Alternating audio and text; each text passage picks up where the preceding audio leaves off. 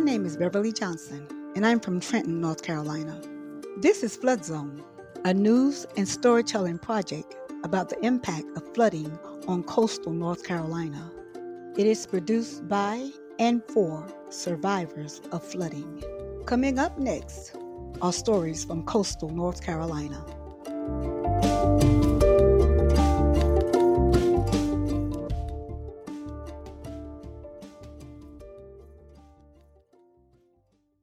I actually was born and raised in Baltimore, Maryland, Beemore, and my husband and I, we moved here about 20 years ago, and absolutely love North Carolina. I've been in Washington, North Carolina that entire time.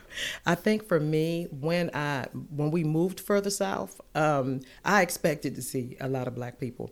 The only time I think of rural and associated with white is when I think of the Midwest. And you think of those beautiful plains and the farmers and those kind of things.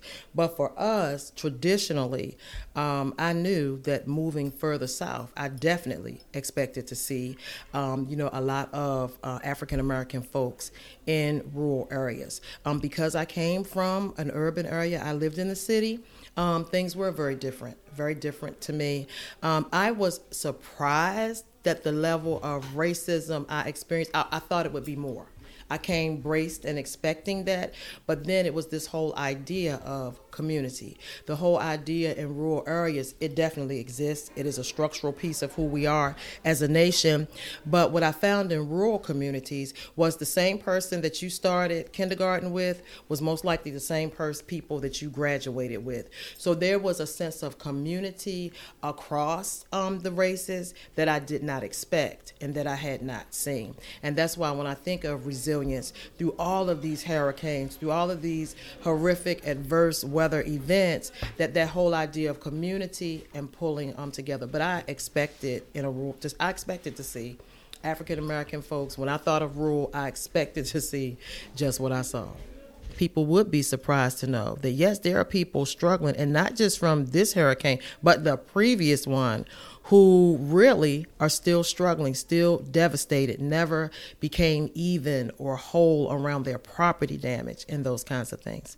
Oh my goodness, the last time with the flooding was amazing, even for our church. Well, my husband, he was trying to, see everything from the very first, but when it got to the point where the water was so that we could come, he came. You would not believe how flooded these areas were.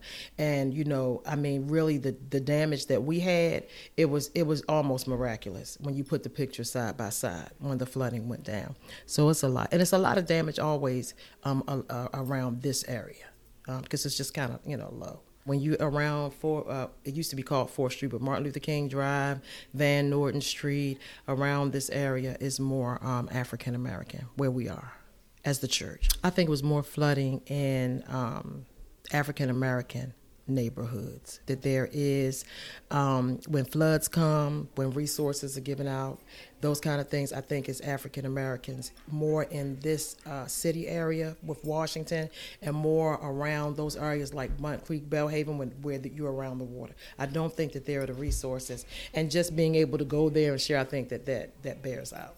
And of course, for us, we were blessed. We did have some damage here in this area. That's why we have the new floor that we have here.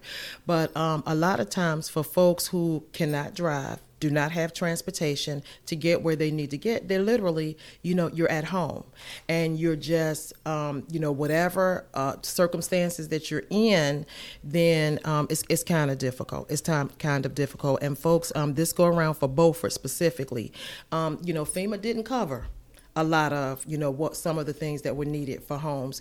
And so it leaves you in that place of, trying to do your day-to-day while trying to rebuild. And especially when you have older relatives and you have, that you're responsible for taking care of. People living in trailer homes, it's kind of difficult, double wides, that kind of thing. Trying to find shelter. Where do I go? Who do I stay with? When can I come back home? Those kind of things.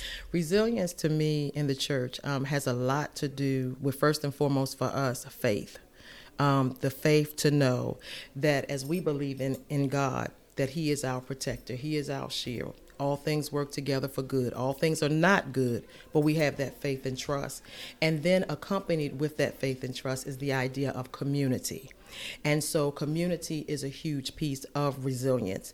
And just folks being able to know that there are others who care, and then being able to come together and be, I like the word empowered, feeling empowered about what we can accomplish for one another together. So when I think of resilience, I think of, even in the worst of times, being able to stand in faith with a community of folks who are willing to help and support one another. I think that's empowering, and I think that helps people get to the next step, the next level, the next place that they, to come out of that tragedy or adverse circumstance.